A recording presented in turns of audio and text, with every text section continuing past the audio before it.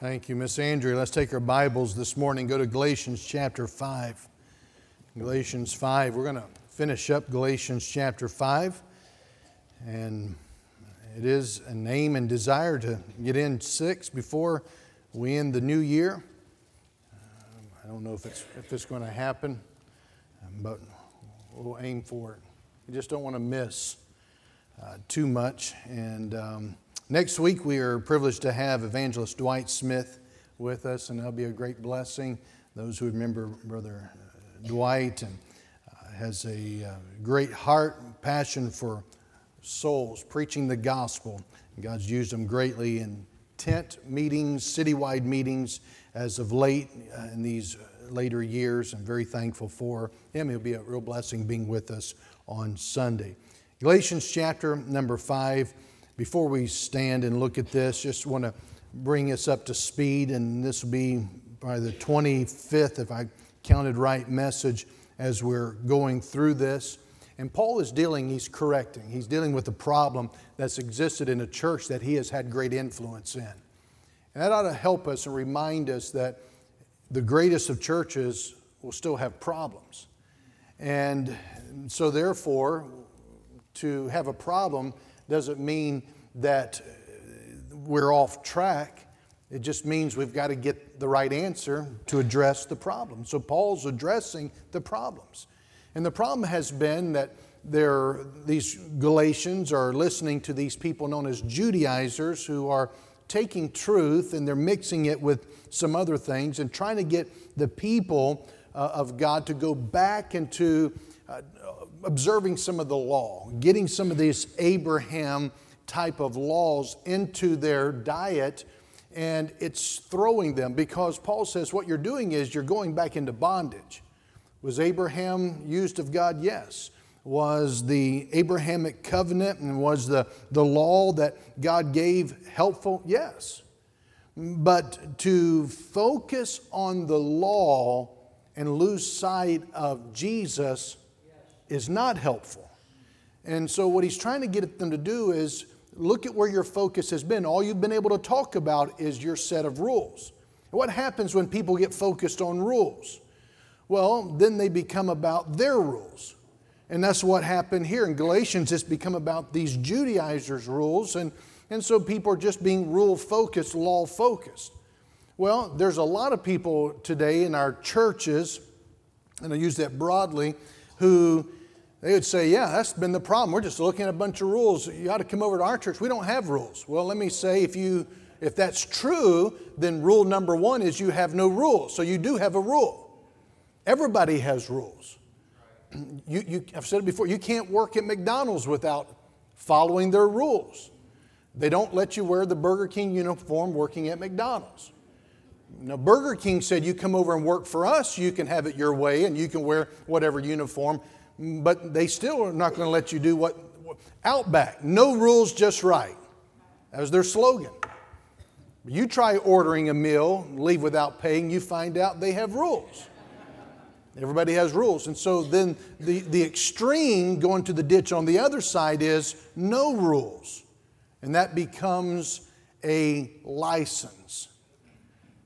Those who say we have no rules, Paul pointed out, we've already gone through these, but he's saying you're still rule-focused, law-focused, because you're still looking at the wrong thing.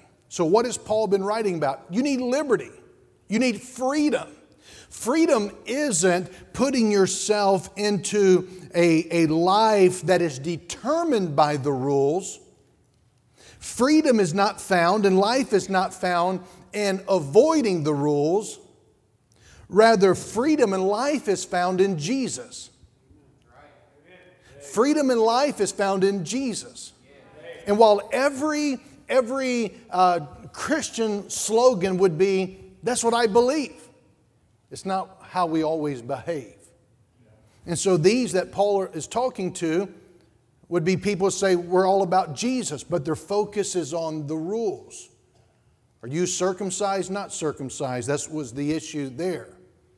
And Paul told us in chapter 5, he said that while some may say that I'm not circumcised, therefore I please God, he's getting them to see you're still focusing on the wrong thing because you're focusing on what you've not done. I've not murdered anybody. I've not killed anybody. I'm not committing adultery. Therefore, God's pleased with me. And He said, you're looking at the wrong thing.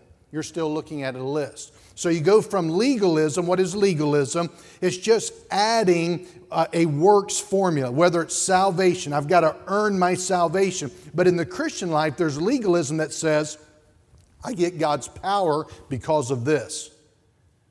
I get God's power because I fasted and prayed. I have God's power because I have my devotions. No, you're back to rules. You're back to legalism. You're using something to determine whether or not you have God's favor and power.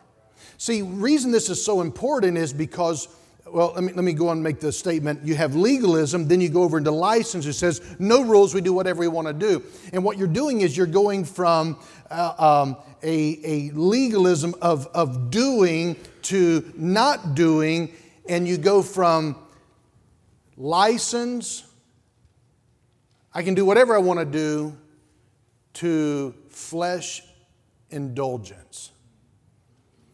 And legalism is a flesh dependence. I've got to do these things. I've got to go to church. I have to obey this. And someone throws out another command. Oh, I got to obey that and put that one on the list. And I've got to do this and I've got to do that. And I've got to do. And that's a flesh dependence.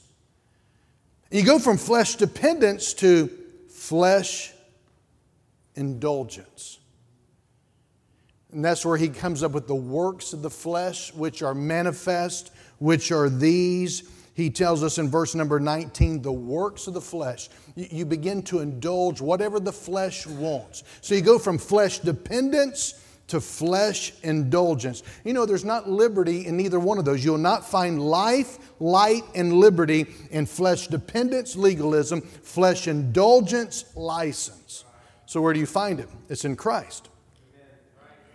See, what you look at, what you keep your eyes focused on is what you depend upon. That's why he's talking about this matter of legal. You keep focusing on the law, you're depending upon the law. You're depending upon keeping the law to make you right with God.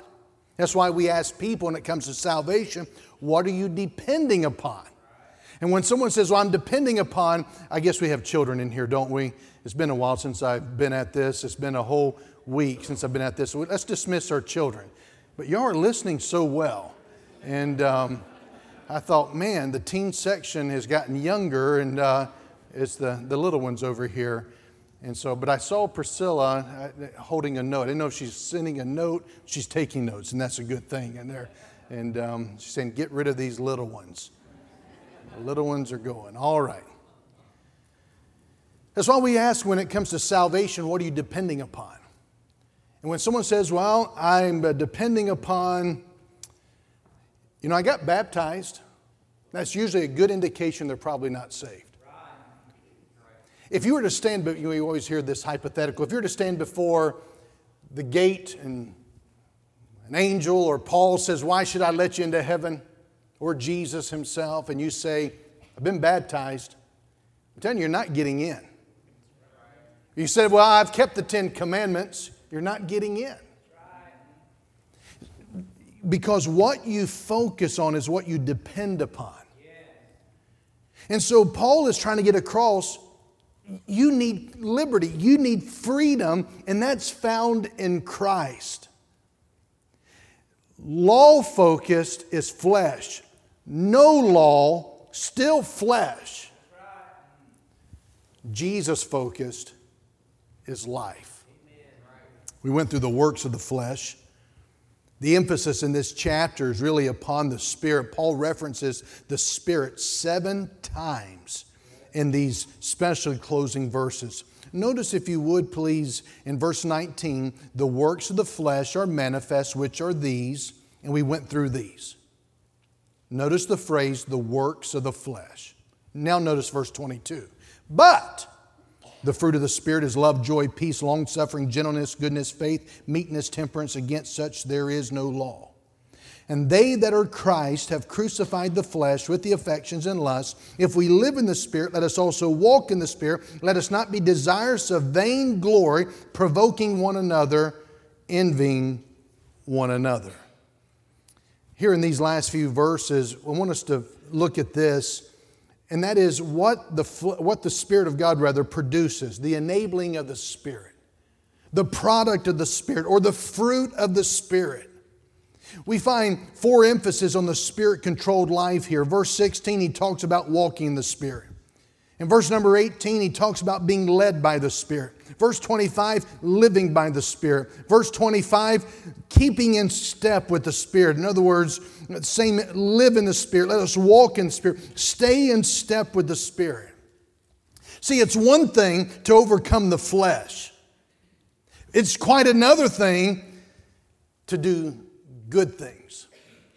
See, a lot of times Christianity is just about restraining. Don't want to do the bad. I don't want to punch somebody. I don't want to cuss them out. And so we restrain. But a lot of that is nowhere close to revival Christianity. That's just sheer frustration. Just biting your lip and grinding your teeth and just, I'm not going to do it. I'm not going to lash out. Well, I've kept it to myself. Well, no, you really didn't. But the fact is, it's one thing to overcome doing bad. It's quite another thing to do holy. Yeah. See, the legalists might feel good because they haven't murdered. But the question is whether or not the fragrance of Christ is seen or smelled. Yeah. Is the life of the Spirit found in your life? Negative goodness is not enough in life. There must be positive. And again, he contrasts, verse number 19, the works of the flesh with the fruit of the Spirit. A machine in a factory works and turns out a product, but it cannot produce fruit. Fruit must grow out of life. And in the case of the believer, it's not the believer's life, it's the Spirit of God's life. When you think of works, Paul wants us to think of effort and toil and labor and strain. But when he think of fruit, Paul wants us to think of beauty and quietness and an unfolding life that comes from God. The flesh produces dead works, according to Hebrews 9:14. But the Spirit produces living fruit. Love, it begets more love. Joy produces more joy. Flesh, it produces rottenness, sin. And Jesus is concerned that we produce, John 15, verse 2 and 5, fruit, more fruit, much fruit. Because he says that's how you glorify God. That's what rightly represents God. If somebody wants you to buy into the advertisement of alcohol, what do they put on a billboard? They put something that looks attractive. They want you to buy into the result of a life of alcohol. What would they want you to see? A broken home, messed up liver. God says, Jesus says, John 15, the way to properly billboard, represent God is through fruit. You can't manufacture that. God produces it. The flesh cannot produce fruit. Only the Spirit can do that. Now in the New Testament, don't confuse it with several different emphases of fruit. People won to Christ through soul winning. It's referred to as fruit. It's not what he's talking about here in Galatians 5. Holy living is referred to as fruit, but that's not what he's referring to. Gifts brought to God is referred to as fruit, but that's not what he's talking about here. Good works in Colossians 1 and verse 10 is referred to as fruit, but that's not what Paul's talking about. Praise, Hebrews 13 verse 15 is referred to as fruit, the fruit of our lips, the fruit of our praise, but that's not what he's talking about here. Here what he's talking about is that which is produced by the Holy Spirit and involves our character. See, building Christian character, it has to take precedence over abilities. A lot of times when people are looking for where they fit into the body, start with a church looking for a pastor, they oftentimes are going to look at the resume. I've said before, the problem with the resume is it tells only the good things about us. And so people are looking at, well, look how many degrees he has. Look at, he can play the piano, he can sing, he can write music, he can do this, he's got this degree and this degree. But none of that has anything to do with Galatians 5, which Paul says ought to take priority. See, never confuse your ability with God's ability in producing godly character.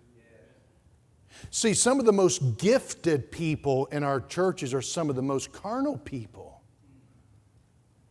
They're riding off of what they can do and what they think they should be able to do, but they're undercutting God's process of character building. It's the Spirit that enables us to bear fruit. The Holy Spirit produces the fruit. I want you to see a few things as we look at this fruit of the Spirit this morning. And by the way, it is the fruit of the Spirit. Verse 19, it's the works of the flesh.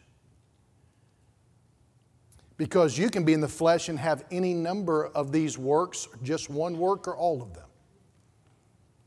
But when it comes to the fruit of the Spirit, it's not a buffet. It's not going back to the fast food. It's not the Burger King way. It's not have it your way. This is God. This is fruit, period. It's the fruit. It's one diamond that has many different facets. Why? Because it's God that we're talking about. The flesh, you can be right in every area of your life and be a murderer. Just one murder, it's flesh. At that moment, it could be adultery. He went into all kinds of hatred, strife, anger. It's flesh. It's a billboard of who we are living independent of God at any given time. David, a man after God's own heart, stepped into his flesh, was able to do the things that he never could have imagined himself doing. But the fruit of the Spirit, this is a billboard for God. And when we live in dependence upon God, He says, this is what will be the fragrance of your life. So let's look at it. Number one, I want you to see the inward experience that can only come from God, the inward experience. And there are three aspects to this. It's love, joy, and peace. This is the inward experience. You see it in verse number 22, but the fruit of the Spirit, and here's the inward experience. It's love, joy, and peace. Say those three with me. Love, joy, peace. Love. Love is to seek another person's good, especially when that person can do nothing for you in return. It's no wonder that this word love leads the list. I think Paul says love first because everything else, there's 9 aspects of this fruit. But I really think that there's 8 that come out of love. The Bible says in 1 John 4 and verse 8, God is love. Love is not God, but God is love. Love.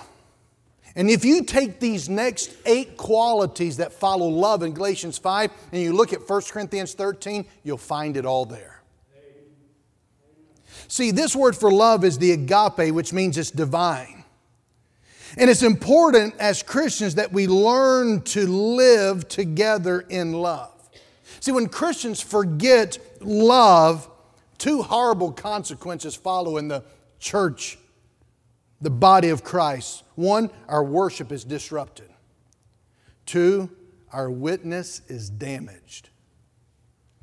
The Spirit of God, however, is sufficient Not only to enable us from living under the bondage of just keeping rules, but it empowers us to love, to fulfill the law by loving. Not loving the ones we want to love, not loving the lovely, but loving the ones like you. And so I don't think that that's funny. It's not meant to be funny.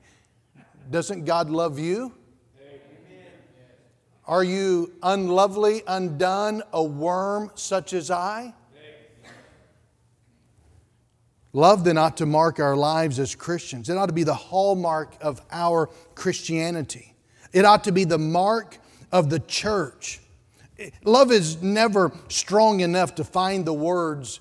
The word love is never strong enough to describe all the words befitting it. Paul tried, I believe, when he rose to the eloquence of 1 Corinthians 13. But Jesus seemed to do more with pictures. He described that love when he described a shepherd braving the wild for the lost sheep, or the father embracing in total acceptance a prodigal son who repented and came back to the place that he had left. But the ultimate dynamic of love, Jesus expressed in the words in John 15 verse 13, "Greater love hath no man than this, that a man lay down his life for his friends." And as always is the case, it was not enough for Jesus to say it, but He had to live it, and He died, defining, describing love. He did it on the cross, love. And then we go to joy. Joy is the settled celebration of the soul within us, even when circumstances don't make us happy. I've said it before, but I think you want to see a description of of joy. You look at Paul writing a book about joy sitting in the jail cell, because circumstances do not make one joyful. Jesus does. Like the song Al Smith wrote, "Joy is the banner flying high over the castle of my heart, for King Jesus is resident there." See, joy is the expression of celebration which empowers us to be Christians. Joy makes us strong. It produces an energy. Those who do not celebrate the joy that is a gift will not generate the joy that is strength and overflowing in every facet of your life. You can't rob the soul of a man who's connected to Jesus and experiences joy. So Dr. Childs, he lost his wife, said goodbye to her here, like many others have done, but he didn't lose his joy. He went on serving God, still serving at 93, and it's because of joy. Joy is that which celebrates, is a celebration within his soul because of his tie to Jesus Christ. You nail it down. Joy cannot be self-created. You cannot manufacture it. That's why some of you look at the concept of joy like a new calf looking at a gate. You can't figure it out. You can't understand what everybody's making a big deal about. It's because you've tried to create it and to manufacture it. You've tried to catch it. You've tried to just sample it, but you're missing it. We might generate surface excitement and rile ourselves up with some emotional ecstasy, but joy is something else. Its only source is real devotion, obedience, and commitment to Jesus Christ. Remember the words of Jesus when a woman in the crowd shouted out to Jesus, "Blessed is the womb that bare thee and the paps which thou hast sucked." That is, blessed is the womb that bore you and the breast which nursed you. And Jesus responded to that shout. Jesus said, "Yea, rather blessed are they that hear the word of God and keep it." Ooh, what about that? It's a more blessed thing to live in obedience than to be in light of Christmas and this scene, understanding what Jesus is saying. This woman is praising the Lord Jesus and the mother that nursed Jesus. And Jesus says it's more blessed to live in obedience than to be the mother of the Messiah. So how are you doing? No wonder joy might be missing. Joy is blessedness that comes from obedience. Next is peace. Peace results when strife gives way to harmony. Peace is not the absence of problems. However, peace is the addition of God's power to meet those problems. You've heard it said, when it rains, it pours. It's all just come crashing down. Well, when you're living in dependence upon the Spirit of God, that means that there's more power than there is problems. See, when God's people are living under the circumstances, you're not going to find life, light, and liberty. When you live in connection with the power of God, there's no amount of problems that should overtake you. Anyone who burns out in the Christian life only burns out because though you're saved, you're living independent of the one who said, nothing is too hard for me. Peace. Paul talked about peace with God. That is, when you get saved, Romans 5, you have peace with God. But then he talks about in Philippians 4, you have the peace of God. You know what the peace of God he talked about in Philippians 4 had to do with? Things that you can't even understand. It's beyond comprehension. I don't understand. How can you have peace, Jesus, in the midst of the storm? Don't you know we're going to perish and you're asleep? He didn't. He wasn't struggling with insomnia. He didn't overdose on snooze medication. He just had an abundance of peace. And no wonder when he responded to the cry of his disciples that his command was, peace, be still. What else do you want to throw at Jesus? Even in the same boat, even in the same church, even in the same pew, even with Him inside you, some of you are forfeiting peace.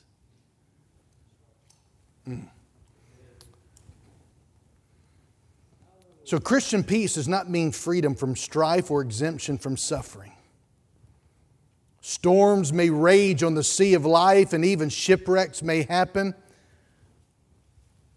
But peace is knowing you're not alone. So stop acting like it. That Christ is with us as the result of His indwelling presence, the fruit of the Spirit, peace. Like what J.B. Lightfoot, old commentator who's dead now, in his commentary in Galatians, he said, the fabric is built up story by story. Love is the foundation. Joy is the superstructure.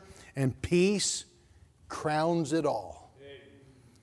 So we saw in that first three aspects of the fruit, we see the inward experience. But number two, I want you to see in this fruit the conduct regarding our relationship with others. Because when you are connected to the Spirit of God, you're walking in the Spirit, you're depending upon the Spirit, you're embracing the Spirit, you're yielding to the Spirit. You get what God does. And not only is there an inward experience, but there's also this conduct in our relationship.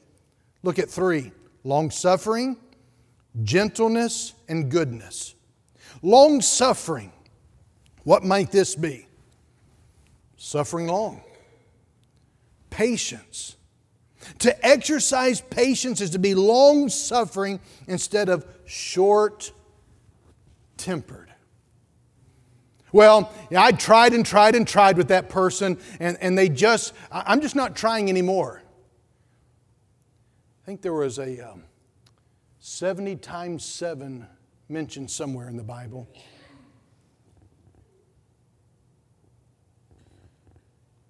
The word here for patience that is used many times in the New Testament is the word here for long-suffering. Patience is really another expression of love. Remember that in 1 Corinthians 13? Bears all things. All things. Well, you don't know what they did. All things. Yeah, but they're not part of my family. Well, if you're lost and going to hell, this ain't going to apply to you anyway. But if you're saved, they're your brother or sister in Christ. You need to recognize you're in the flesh, get into the Spirit. How? By depending upon the Spirit. And you'll find out the Spirit of God, He endures. He bears. He's patient. He never condones sin, but He's patient. He suffers long and bears with us in all of our sinning and rebellion, all of our apathy and unconcern. That is patience of God with us. He doesn't draw back when we spurn His love. No, He may give us the leanness of our soul. He'll give us what we ask for, but He never says, okay, we'll do it your way. Forbearing is another way of emphasizing this word. Long-suffering, it has another shade of meaning. It's this aspect of bearing, caring. It's the kind of relationship that Paul talks about in Galatians 6. We'll get to another Sunday. Bear one another's burdens. Be long-suffering. The next one is gentleness. It's filled with kindness. We demonstrate kindness when we help rather than hurt. It's the same word used of Jesus. His yoke is kind. It's easy. And then there's goodness. That summarizes the acts and the attitudes that advance the kingdom of God and the benefit of others. It is a goodness. It is good for something. And Jesus expressed this goodness when He cleansed the temple and He drove out the money changers. His goodness was expressing itself prophetically. He was demanding a change. That's good. Continuing this thought, we find the emphasis of kindness and goodness throughout the Bible. And ought to be said of men especially. Men today, there's a lost art in manliness. But it ought to be said of God's men that they're gentle men. Jesus was a gentle man. Cleansing the temple, He didn't sacrifice or substitute being a gentleman, being a godly man. He dealt with that which was wrong, but He was gentle, He was kind, He was good. You see how He responded to those who were lacking, those that were rejected. And Jesus was guilty by way of association. He eateth with sinners. Aren't you thankful? Amen. Then we see the last group is the fruit of character to guide our lives. What is it that can help you Monday this week? Faith, meekness, and temperance. Faith, faithfulness, full of faith, constancy, perseverance, dependability. Aren't you thankful God is faithful? Amen. I talked to the men this morning. I want to keep emphasizing this month the need of being steadfast. We sometimes get thrown around by society. They tell us, gear up for Halloween, gear up for Thanksgiving, gear up for Christmas, gear up for the New Year. And it's almost like we're taking our cues from the world. We don't do that. We can enjoy things, enjoy the seasons, enjoy the weather, enjoy times and holidays, but don't let anything hijack your relationship with God. Amen. Be steadfast. Amen. That's why it's important. By the way, God gave us a church to help us monitor some of this. How's your faithfulness to God? How's your faithfulness to God's house? How's your faithfulness in activities? Well, we come to church, I just don't like the activities. Well, I say you probably don't like the church. Well, we like the fellowship, we just don't like the meal. Well, you probably don't like the church. Are you saying the church is a meal? No. But I'm saying the church, if it's going to be a church, has got to function, and there's got to be somewhere in which it functions. And if it's back to you picking and choosing only when you're going to be a part, then you probably don't like the church as much as you want the church to cater to you, and that's not what the church is for. Amen. Had somebody Sometimes I'll get emails, and not as much mail. I get more emails now. But somebody wants to tell me what they don't like about my preaching. And a lot of times they'll use in there the fruit of the Spirit. How I wasn't very kind in what I said, wasn't very loving. I always think it's interesting that they want to use the fruit of the Spirit in which to tell me off. And I'm trying to figure out which fruit of the Spirit that they failed to see in applying to their email. And I'm absolutely convinced, I've chewed on this for a few years now. And looking at our website and how we're trying to make we are distinct on purpose. But if you look at websites, they tend to say the same thing every website does. Every church of any denomination says about the same thing. We're here to love God, see people saved, and serve one another. So they all say the same thing. Are we all doing it? I don't know. So, but we are more distinct than that. So I'm thinking about, and I'm really thinking about, this is not being sarcastic, I want to make it as clear. If I can put everything on the church sign of what we are, I would. Because I'm not of the persuasion of a lot of churches today that say we want to have church, but we don't want to be too churchy. We want to know what people want. We want to give it to them. Then we miss church. And so what I really am thinking is, I want to describe, if you're looking for a place that's going to stroke your ego, this ain't the place. If you're looking for a place that's going to meet your sensitivity, this ain't the place. If you're looking for a place where you're not going to get offended, Christianity is not the place. But if you're looking for a place that can help you grow into the image of Jesus, this will do. If you're looking for a place that will help you in your sensitivity towards Jesus, this can help. If you're looking for a place where you can experience God, yes, you can. You say, I don't think you can here. If Paul can in jail, I'm telling you can here. How's that for advertisement? You say, preacher, you need to read that book, How to Win Friends and Influence People. No, I still can't get through the one Jesus wrote. Deny yourself, take up your cross, and follow Jesus. Never has there been an age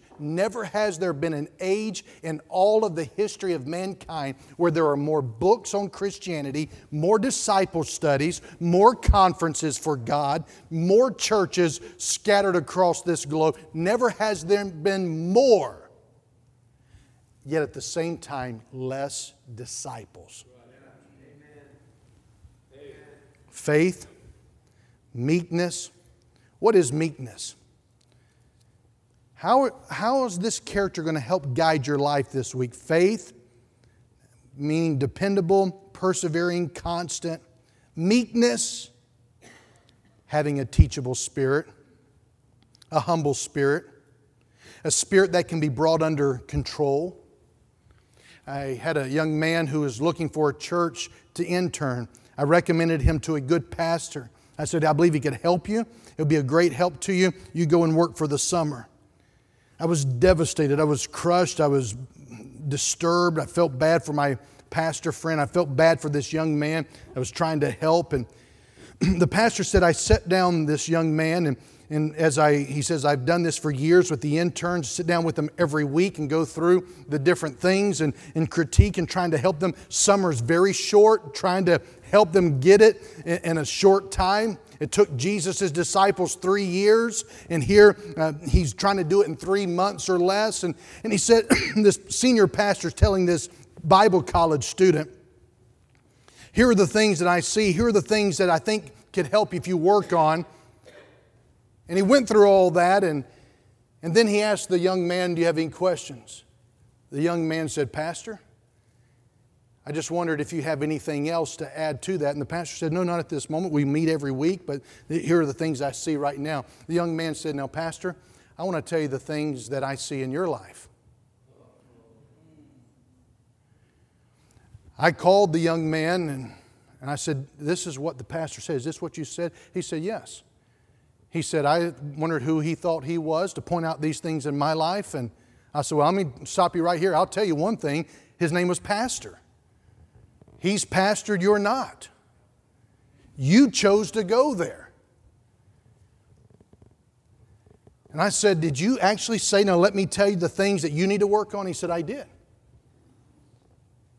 I said, I'm getting ready to get off the phone with you. I am calling your Bible college. I'll give them my recommendation. But you have no business being in the ministry. You have no business stepping into that building until you've made things right. And he says, I'm not going to do it. I'm telling you, meekness is having a teachable spirit, humble spirit, a spirit that can be brought under control. It describes an animal who's been tamed and brought under control. For a Christian, it means submission. Meekness or gentleness that is blessed by our Lord is not weakness. That's where real strength is found. The meek, they're teachable. They're teachable. I try to help let the teachers, let disciplers, let the men. You go to. You've got somebody that you're working with. You go to them. You help them. And people say all the time, I don't like confrontation. I don't either. You know why we don't like confrontation? It's because we're so used to somebody punching back. But confrontation is not an attack, it's an equipping. God is wanting to change your life. He's wanting to help you experience God. Be freed from your burden of sin. And yet when somebody comes and says, here is why you've got the shackles of stronghold of sin wrapped around you. Hey, thankfully we see it. Thankfully we can help you. And all you get back is, if you don't get out of my face, I'm going to knock you down. Oh, well, it's good to be able to see Jesus there.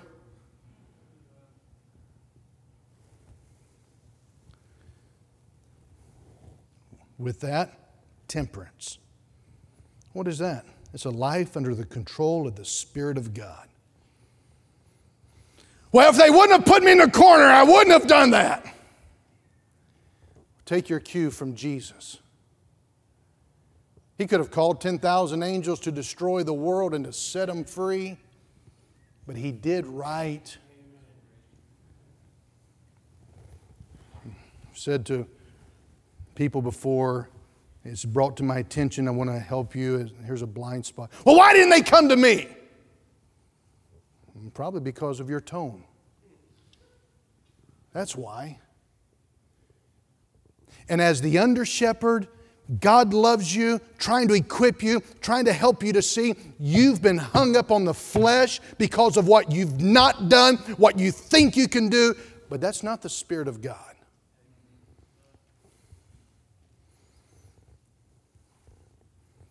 The flesh works.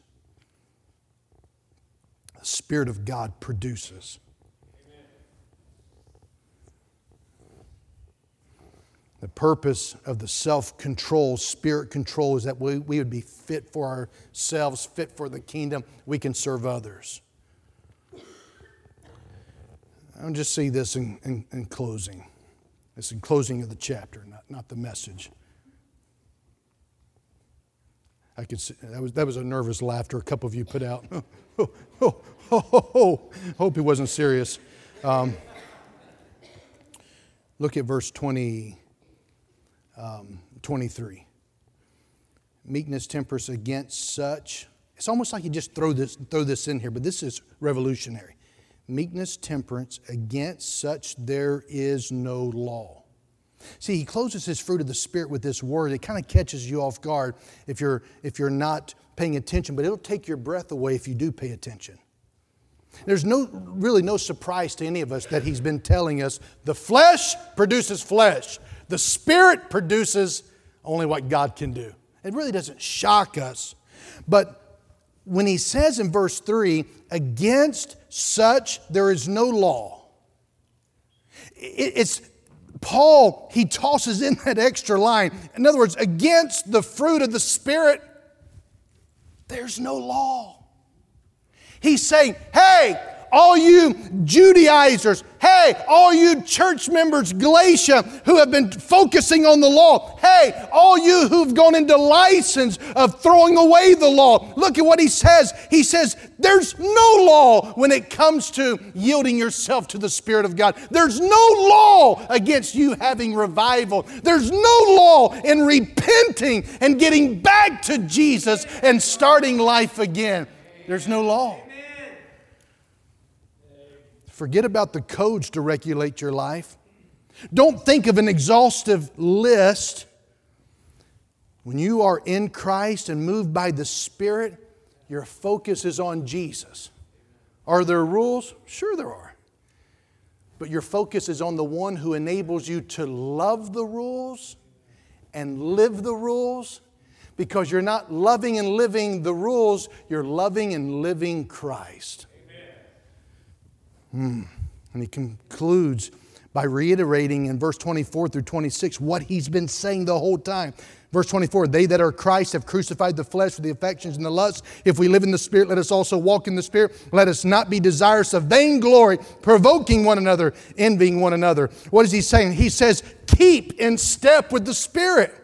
This ought to be the best news for any. If you're lost going to hell, you need the gospel, the good news.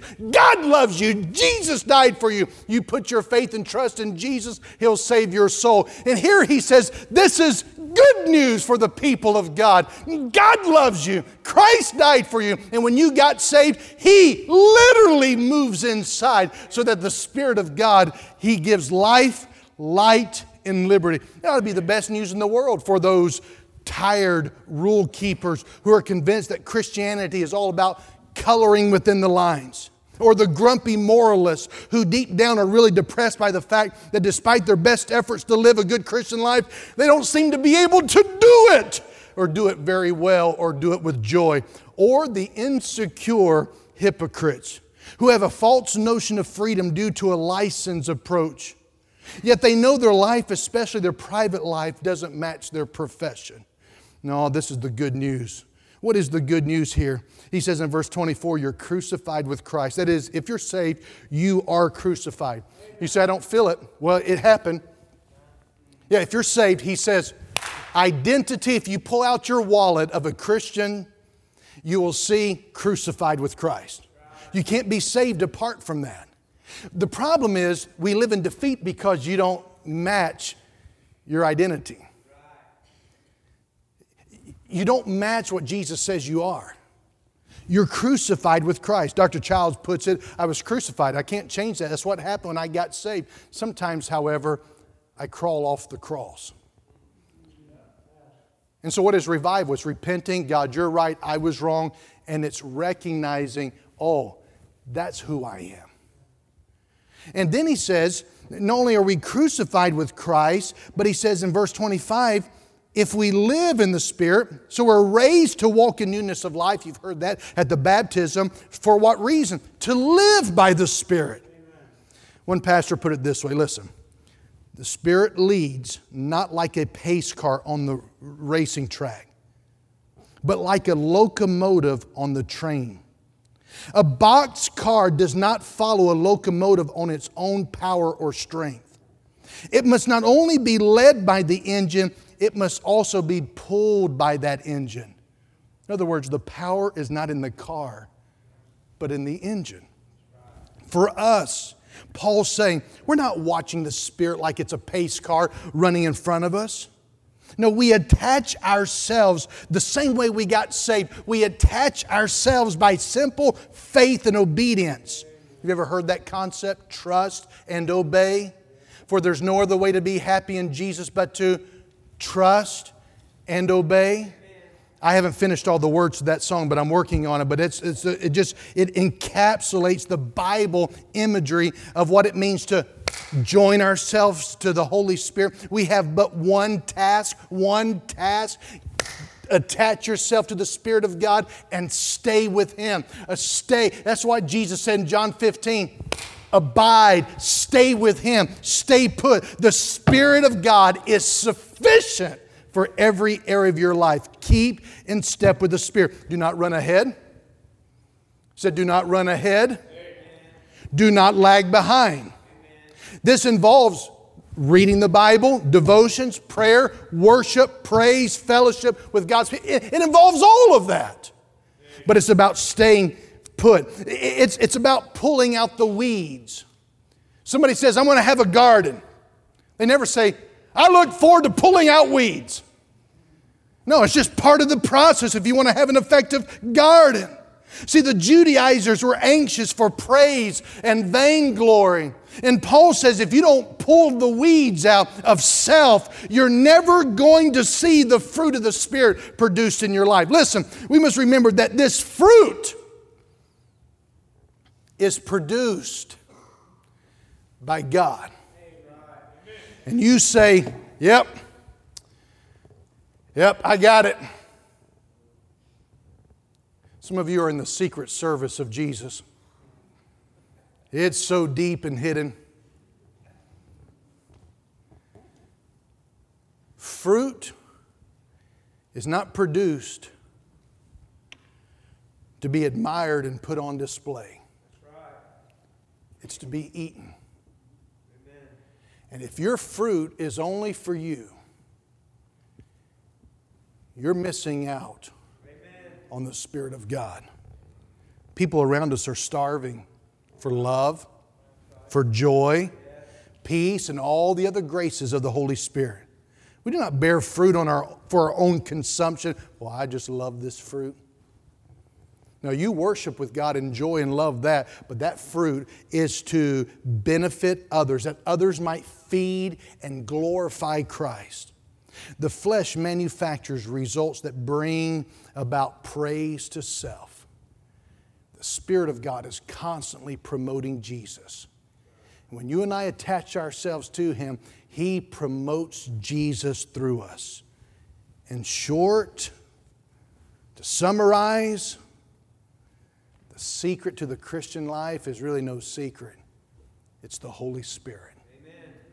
Question is, will you yield to Him? Will you come back to Him? Will you walk with Him? Will you submit to Him? Will you be filled with God? Let's stand together, please.